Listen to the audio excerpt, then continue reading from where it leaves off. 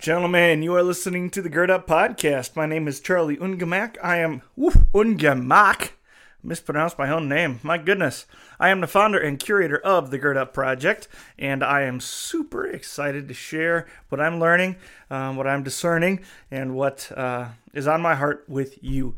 Now, the reality is that a couple of years ago, I woke up, looked around, and said, I'm not the man I want to be. I'm not becoming the man I want to be, and I don't see a lot of men around me that I want to emulate. And so it became my mission and my project to identify men of God who I wanted to be like, to talk to them, and to learn as much as I could about Christian manhood and masculinity. And this is the result.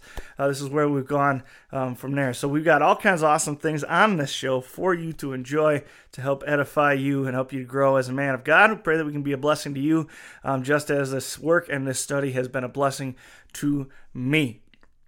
This episode of the Gird Up Podcast is sponsored by Pastor Paul Steinberg and the Christ for Disciplers podcast. Pastor Paul Steinberg is a pastor. He's got his doctorate. He's a wicked smart guy. He himself is the father of 5 sons, and he is in charge of the chaplains and schools ministry here in the city of Milwaukee, doing wonderful things, launching churches, keeping kids and their families in the Word of God. But the Christ for Disciplers podcast is on 5 days a week, where Pastor Steinberg applies God's word to raising the next generation in the Lord. Take 10 minutes each weekday to listen to the Christ for Disciplers podcast and get direction and gospel power to disciple the youngest generation.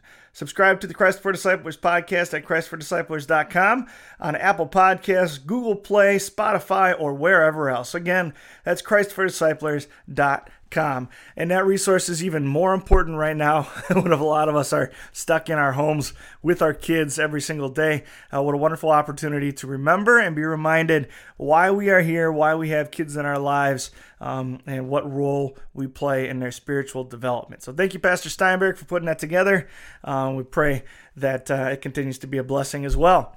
If you want to find another way to be involved in the podcast, if you want to hear yourself be advertised, or your company or your business or your ministry advertised on the Gird Up Podcast, feel free to let me know. Otherwise, I'm always here. I'm looking for things to keep me busy at the moment.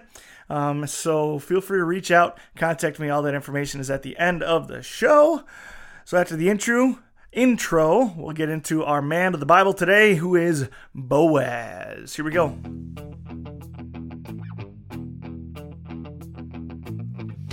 You are listening to the Gird Up Podcast. To gird up is an ancient way of preparing oneself for hard work or a battle ahead. Our work is to reclaim masculinity in the modern world and to live out our calling as men of God. Here you will find a community of believers working hard to become the men that God created us to be. Now it's time to roll up your sleeves and let's get to work. All right, digging into the life of Boaz again today. We want to talk about Boaz as the kinsman redeemer. What do you think? Should a man always be the one to make the first move? Or do you find it attractive when women approach you? Does it intimidate you? If you're young and single, especially high school, college age, this might sound like a dream come true among all the whispers and sideways glances during class, right? Wouldn't it be nice if some young lady just walked right up to you and said, "Hey, I like you"? Maybe such a proposition makes you nervous. There are a few men in the world who would willingly allow themselves to be dominated by a bulldozer of a woman, and we've all seen men who've had that life slowly drained from their veins as a quarrelsome wife brings an end to the world he once knew, right? Is this a sign? If she's walking right up to you and introducing herself, is this a sign that she's going to be the kind of woman who always wants to be the alpha? Or maybe she's just confident. Sometimes it's hard to tell. Has this ever happened to you? Has a woman ever approached you like this? What happened next? What do you think would happen next? I don't know. But I, personally, by God's grace, have been blessed more than once to be approached by young women of faith, as have several of my friends, who found us to be attractive. What a compliment that is, right? My mom always said that. Take it as a compliment. And it's true. What a joy to know that others observe our commitment to the Savior, appreciate it, and desire to join us in the fight. It's a true blessing. And the truth is that there are often far more women, especially young women, connected to Jesus in a real way than there are young men in many churches. And so a lot of young women have been emboldened to walk the walk and pursue the men around them who actually are faithful men of character. Ruth did just that. Although Ruth had no rights, no property, no education, and no privilege as a widow and as a foreigner in Israel, she found a man who loved the Lord, and she presented herself to him. What a risk.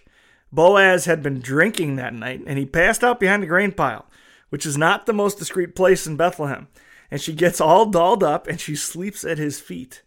What if somebody had noticed? What if Boaz hadn't been the man of integrity she believed him to be? What if he had misunderstood her intentions and declared her to be an adulteress? Make no doubt, Ruth is taking a risk, but she trusts the Father to do his work, both in Boaz's heart and her own. And with that in mind, I actually might contend that this leap of faith that Ruth took wasn't really that great of a risk at all. Because you see, Isaiah chapter 30, verse 21 says that whether you turn to the right or to the left, your ears will hear a voice behind you saying, "This is the way, walk in it." Those who know the Father and will know his will, and they will hear his voice. We won't always know exactly what to do, but trusting the Lord to remake, reform, and refashion our hearts, we trust the Spirit's leading to show us the way to walk. If I'm in tune with Jesus, I'll be in tune with his will. Ruth knows this, and she, first of all, trusts her spiritual advisor, Naomi, trusts her judgment and encouragement, and 2, trusts that the Spirit will work in Boaz's heart as well, guiding him to do what is right and execute his duties as kinsman redeemer. Are you the kind of man who will never ever let himself be led by his wife? Do strong, motivated women repel or intimidate you? Examine your heart. Pray that the Spirit develops in you a heart like Boaz, who saw the Lord working in a widow and let her, for a time, take the lead. And led by the Spirit and by her pushy mother-in-law, Ruth calls Boaz into the next stage of his manhood, into a new role as husband and then as father. What a great blessing.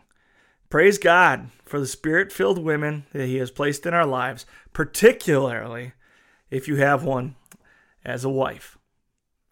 Let's reflect on that. Single guys, do you have spiritual expectations for the women that you pursue and date? What role does your faith play in your pursuit of a wife? What role should it play? I'd love to know what those expectations are. Think about it. Married guys, you've already found a wife. So, is your wife filled with the Spirit? Is she on fire for Jesus? Does she have a personal relationship with the Father? You are accountable for that. So how can you support her and help her to cultivate real, lasting, and genuine faith? That's your job. 2, Scripture tells wives to be submissive to their husbands, but he also commands men to love their wives as Christ loves the church. What does this mean? And how does it shape the way we interact with our wives and girlfriends?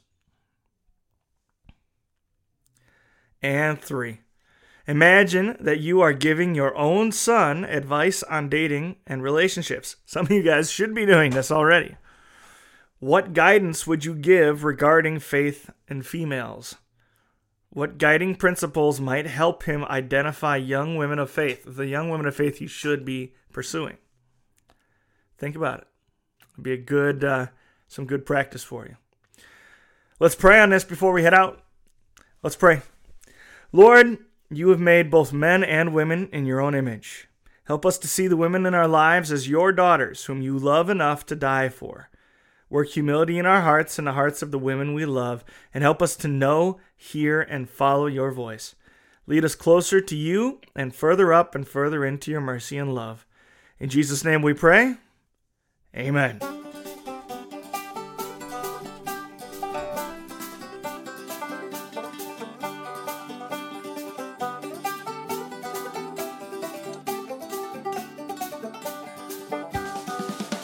Thank you for listening to the Gird Up Podcast. If you like what you're hearing on our podcast, make sure you're sharing it with friends and family, men in your life who you think need to hear our message.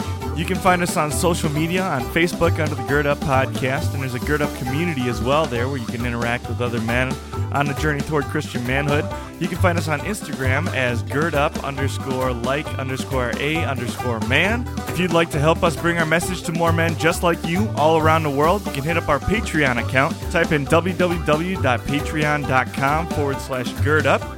And finally, please leave a 5-star rating or review on whatever platform you use to listen to our podcast, whether it's iTunes or Spotify. What that does is it helps us get more attention in the podcast world and bring more men to our message. Thank you again for listening to our podcast. Thank you for all the ways you support us and help spread the word. Until next time, go gird up and be the man that God created you to be.